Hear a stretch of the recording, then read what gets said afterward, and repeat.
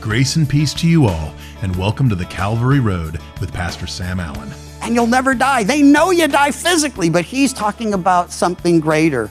He's given us, what does he call it? Eternal life, everlasting life. It's the opposite of separation from him. It is connectedness to him and a relationship with him that begins the moment you give your life to him, and then it continues forever and ever and ever and ever to infinity and beyond.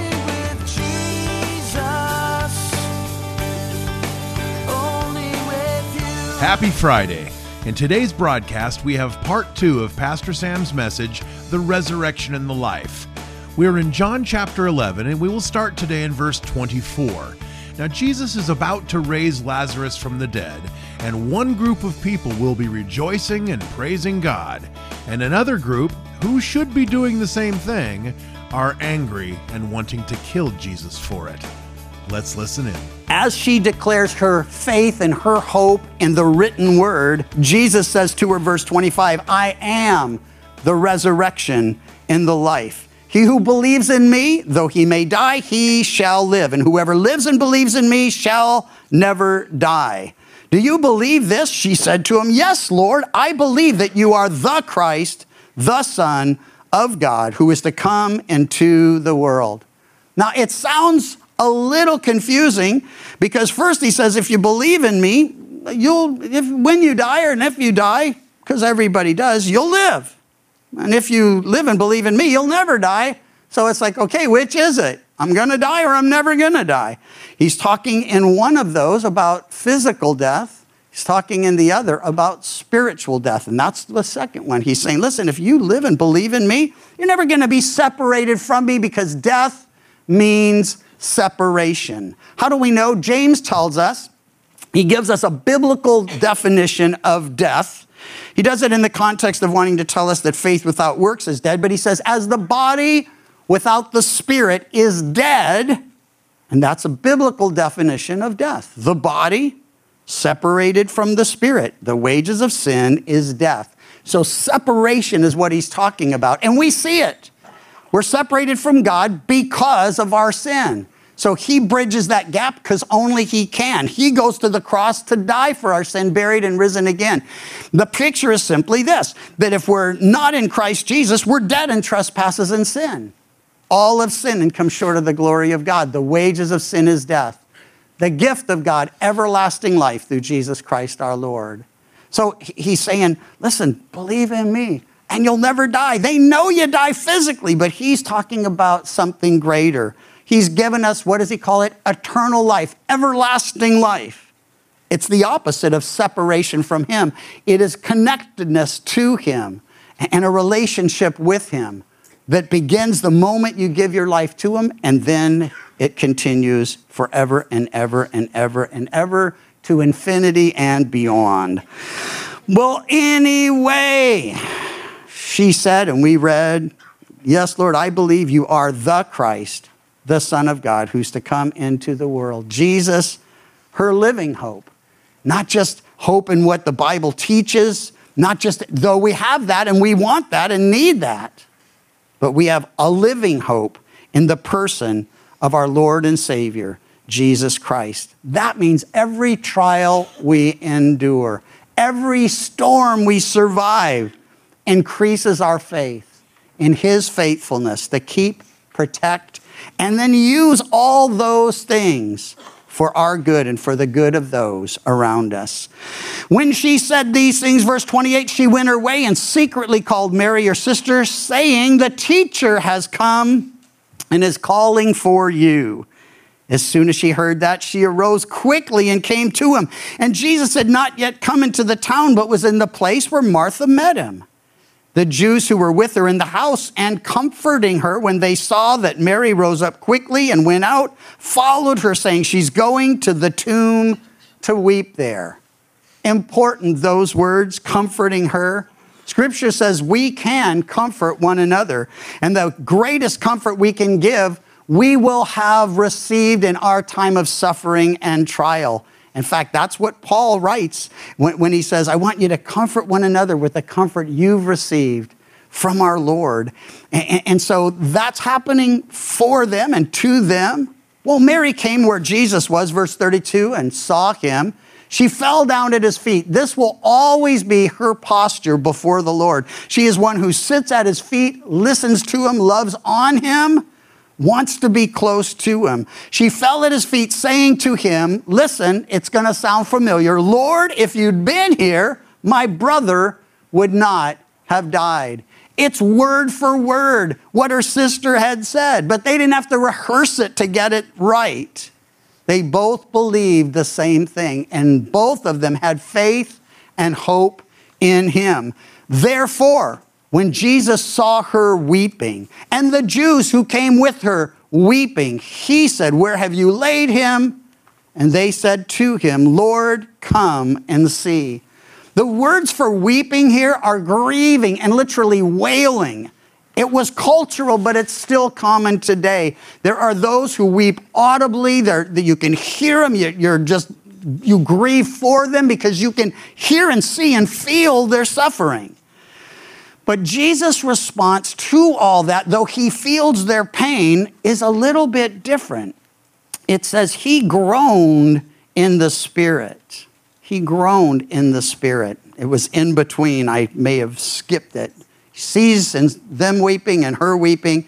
That word groan means to be stirred within. There's a storm brewing within, anger and indignation within. He's afflicted and he's grieved, but it's all happening within him. Why? Because he's looking at the results of what sin does to people he loves. And it's so important to say it. It's not Lazarus' sin or Martha's sin or Mary's sin that caused this suffering. It's just the fact that sin's in the world. No one escapes suffering. No one escapes sorrow. No one escapes loss because we live in a sinful world. And there are still a few people, less and less though, saying, no, people are basically good. And I'm like, where? Show me where that's true. No, that's sweet. Somebody said Calvary Chapel. That's true. Listen, you can be good in him, and you might have been nice before him. But we're still imperfect sinners. We have sinned. We are sinning. Not this moment, hopefully. And will sin. But the point is, if we're different, he's made the difference. And if we've just worked our program or turned over a new leaf or tried harder, eventually that will fail us and we'll fail in it. Why? Because we need life in order to live, not just a transformation of how we were and what we do. We need the life that he imparts to us. Well, he's troubled within and grieved within. So he says, where you've laid him, they said, come see. And the shortest verse in Scripture, it's important to know, it's here in verse 35, Jesus wept. If you're just starting to try to memorize Scripture, start with this first. Because you want to do well, see? You want to get off to a good start. And there are a few others like it. Do you know that you can memorize Scripture easier by not trying to do it than laboring over it? How? Well, you just read it. Take a book like 1 John. It's short, it's powerful, it's very organized. John's thoughts so clear, and he has a lot of repeated phrases. But you take something, not the gospel, but 1 John. And just start reading it. Read chapter 1 every day for a week. And then at the end of the week, just start in verse 1 and see how much of it has stuck. It turns out a lot sticks. Just a couple weeks ago, it's been, I can't even tell the time just, it goes so slow during the day and then it's all of a sudden Friday again. I'm like, what? How did that happen? But my younger grandson was hanging out with everybody at Christmas, at first here and then at our house. And at the service when they were there was a little bit of a lull. And so they're like, anybody have anything to share? He goes, I got something to share. And they go, well, what is it? He goes, it's Scripture. He's 10 years old. So they said, well, why don't you share it? And he starts to share from memory Luke. I believe it's chapter 1. It could have been chapter 2. Either way, he did 20 verses. He's 10 years old. I don't think he worked hard to memorize it. I just think he read it and it stuck. Have you ever noticed jingles, commercials, things that you just like, no, I don't want that in my head. You can't get it out. This is something you want in your head and heart. And so if you doubt what I'm saying, pray, Lord, give me the ability to memorize your word. Why? Your word have I hid in my heart that I might not sin against you. His word will transform how we think, how we respond, what we do. Now, Jesus wept, not as those around him. There were tears flowing forth. That's what this word to weep literally means. And it's clear, the distinction in the original Greek. So here's the picture. They're grieving outwardly. He's grieving inwardly, but all of a sudden the tears just start pouring forth. And those around him could see it. They realized, man, he feels their suffering. He feels our pain. The Jews said, see how he loved him. And some of them said, could not this man who opened the eyes of the blind also have kept this man from dying? Their faith is limited, but they believe what they've heard or seen. He's opened the eyes of the blind. He's given hearing to the deaf. The lame are leaping and running and walking. And the lepers are cleansed. And now he's raising the dead. They're just asking the question, and it's a really good question. Could not the man who opened the eyes of the blind have kept this man from dying? So they're not as far as Mary and Martha, because they're like, if you were here, he wouldn't die. But they're like, if he were here, couldn't he have? Could he possibly have kept him from dying? It's limited faith, but get this, it's rightly placed. It's in him. This man, if there's any hope, he's it. Then Jesus, again, groaning in himself, came to the tomb. It was a cave and a stone lay against it. Jesus said, take away the stone. Now it's a command, not a suggestion. Nevertheless, Martha, who's affirmed her faith in the resurrection and her faith in his love and care for them, she balks. She answers saying, well, Martha, the sister of him who was dead, said to him, Lord, by this time there's a stench, for he has been dead 4 days. Now, she doesn't say no way, but she's saying no way. Don't do it. It's going to reek. He's going to reek. It's so important that we see this because Jesus gives a clear command and she's actually doing better than Peter will because he'll say many times, no way, Lord, or that's not going to happen to you, Lord. I want to suggest if the Lord says something, we shouldn't question it and we certainly shouldn't contradict it. We should never say, no way, Lord. But anyway, all of this brings us to the glory of God. And I want to say that all she's been through, all they've been through, couldn't really prepare her for what was about to happen. And the Lord reminded me again this morning, he can do exceedingly abundantly above all I ask or think. I know that there's nothing too hard for him, but there are so many times where I'm not fully trusting as I should. And I know if that's true for me, it's true for you as well. Sometimes for us, prayer's our last option when it should be our first. Going to him, Lord, what do you want me to do? What are you intending to do? You allowed this. What are you wanting to accomplish through it?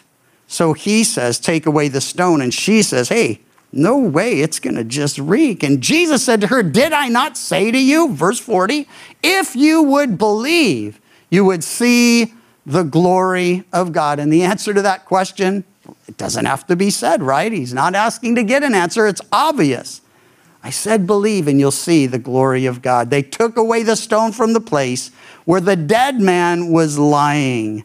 And Jesus lifted up his eyes and said, Father, I thank you that you've heard me, and I know that you always hear me. But because of the people who were standing by, I said this, that they may believe that you sent me. Jesus' compassion never conflicted with his mission. He always was on target, and the sorrow they felt and the suffering they endured, it was going to magnify the joy they were about to experience. And elsewhere, it actually says the suffering and the sorrow we've gone through cannot be compared with the glory that lies ahead. It seems like a mountain when it's happening. It's not even a pebble in eternity.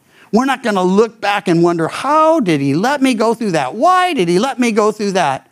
We're going to be able to look back and say, look at what he did there and look at what he accomplished there. And And while there might have been another way, this is the way he chose to do all these things. Well, in any case, when he had said these things, he cried with a loud voice, Lazarus, come forth. It's another command. 3 words that every born-again believer in Jesus will hear someday. He'll call us by name, either at death, because absent from the body, present with the Lord, this side of the cross. And then, if not by death, if by rapture, as the dead in Christ rise first and we rise into the air, accompanying them, meeting them in the air, meeting him in the air. And it says, thus will forever be with him. So we started with, well, last week, my sheep hear my voice and they follow me. Turns out even if you're dead, you can hear his voice. And that's what happens to Lazarus. He is a sheep of Jesus. He belongs to his fold and his flock. And he commands him to come forth. And he who had died came out bound hand and foot with grave cloths, and his face was wrapped with a cloth. And Jesus said to them, loose him and let him go. This is a picture for us.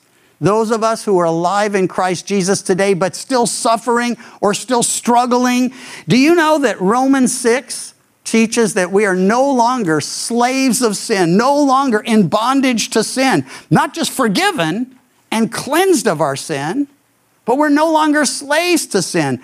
And I know a lot of Christians and have known over the years, many people who've said, you know, I tried to get free of this. I struggled with it before I was saved. I've struggled with it since I've been saved. But the solution isn't to try to overcome the flesh and the energies of your flesh. It's to believe the word of God. And Romans 6 says we're no longer slaves of sin. And he says, live as if you believe that. Romans 7 says we're no longer slaves to the law. And there are people who are suffering in their habits and their old lifestyle. And there are others who are caught up in the law because they think, well, now I have all these rules and regulations that keep me safe. No, you have the good shepherd to do that.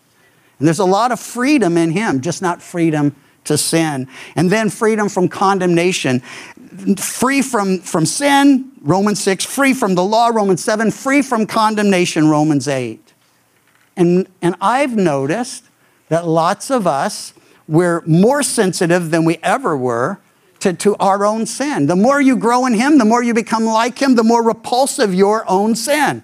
Other people's sin was always repulsive. It just looked worse on them. But as you grow in him, you realize, hey, that thought is offensive to the Lord and self-destructive to me. And it doesn't even have to come out in words. It's an attitude of heart. And so all of that to say this, our mission isn't just to bring people to Christ, but to free them for Christ. How do we do that? We speak the truth in love. There are people here today still in the grave clothes, the trappings of your old lives. You still reek of the decay and the depravity that he saved you from. And you can be free today. That's why I'm telling you, free from not just the penalty of sin, but from the power of sin, Romans 6. It's so, so important. Read it, memorize it, live as if it were true. Well, many of the Jews, verse 45, had come to Mary and they'd seen the things Jesus did and they believed in him. And then that oh so tragic word, but some of them went away to the Pharisees. They told them the things that Jesus did. And the chief priests and Pharisees gathered a council and said, what shall we do? For this man works many signs. If we let him alone like this, everyone will believe in him. Man, I read that and I think, how great would this world be if everyone believed in him? What would Chico be like if everyone in Chico believed in Jesus? We can't even imagine it.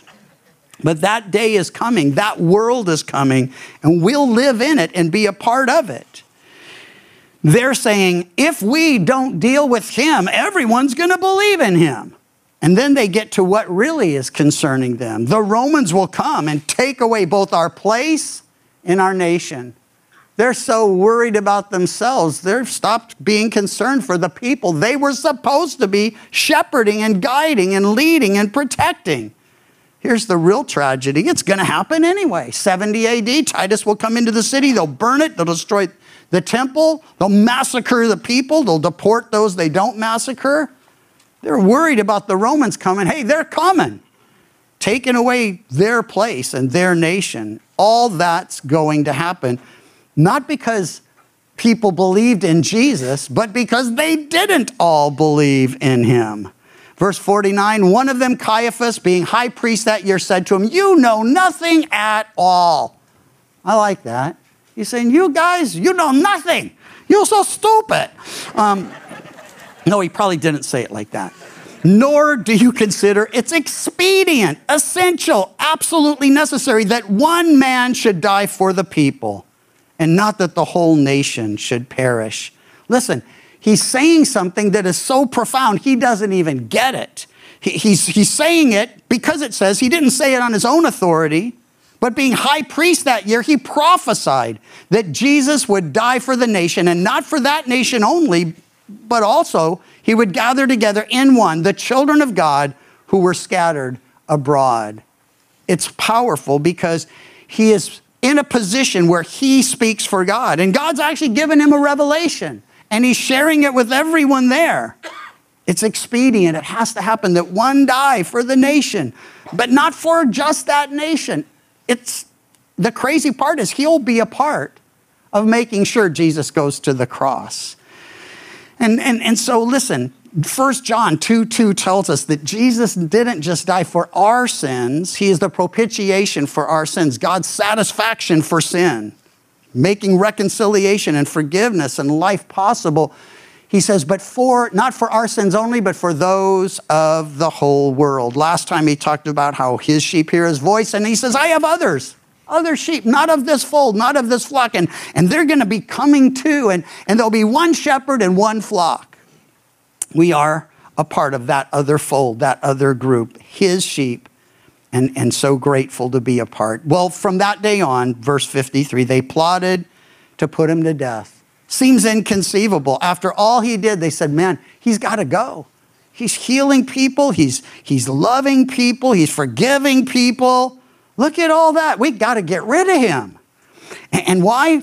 Well, we learned in our very first chapters, men love darkness more than light. That's describing them here perfectly. Therefore, Jesus no longer walked openly among the Jews, but went from there into the country near the wilderness to a city called Ephraim. There he remained with his disciples, and the Passover of the Jews was near. And many went up from the country to Jerusalem before the Passover to purify themselves. So they sought Jesus and spoke among themselves as they stood in the temple. What do you think? That he will not come to the feast? But both the chief priests and the Pharisees had given a command that if anyone knew where he was, he should report it, that they might seize him. Isaiah tells us of Jesus, he was despised and rejected by men. He was a man of sorrows, well acquainted with grief, bruised for our iniquities, the chastisement of our peace upon him. By his stripes we are healed. Wounded for our transgressions, bruised for our iniquities. In today's message, Pastor Sam made mention several times that Jesus has given us eternal life and eternal connectedness to him. Now, this is an amazing gift, and sometimes we can think that there has to be something we need to do to earn this. It's a common misconception about salvation. Well, in 1 John chapter 2, verse 17, we are told that there is something we need to do. It says, "The world and its desires pass away, but whoever does the will of God lives forever." We need to do the will of God. And what exactly is the will of God as it pertains to our salvation? Well, listen to two other verses from this same epistle. Chapter 5, verse 11 says, "And this is the testimony. God has given us eternal life, and this life is in his Son." And then chapter 5, verse 13 says, "I write these things to you who believe in the name of the Son of God, so that you may know that you have eternal life." So, the will of God is that you believe, and that you believe in his Son. The Calvary Road is a ministry of Calvary Chapel Chico, and you can visit our website, ccchico.com, or download the CC Chico app to contact us and listen to other studies from Pastor Sam.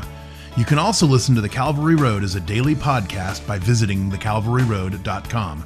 We'd love to hear from you, and until next time, may you find grace and peace as your journey takes you down the Calvary Road. And your grace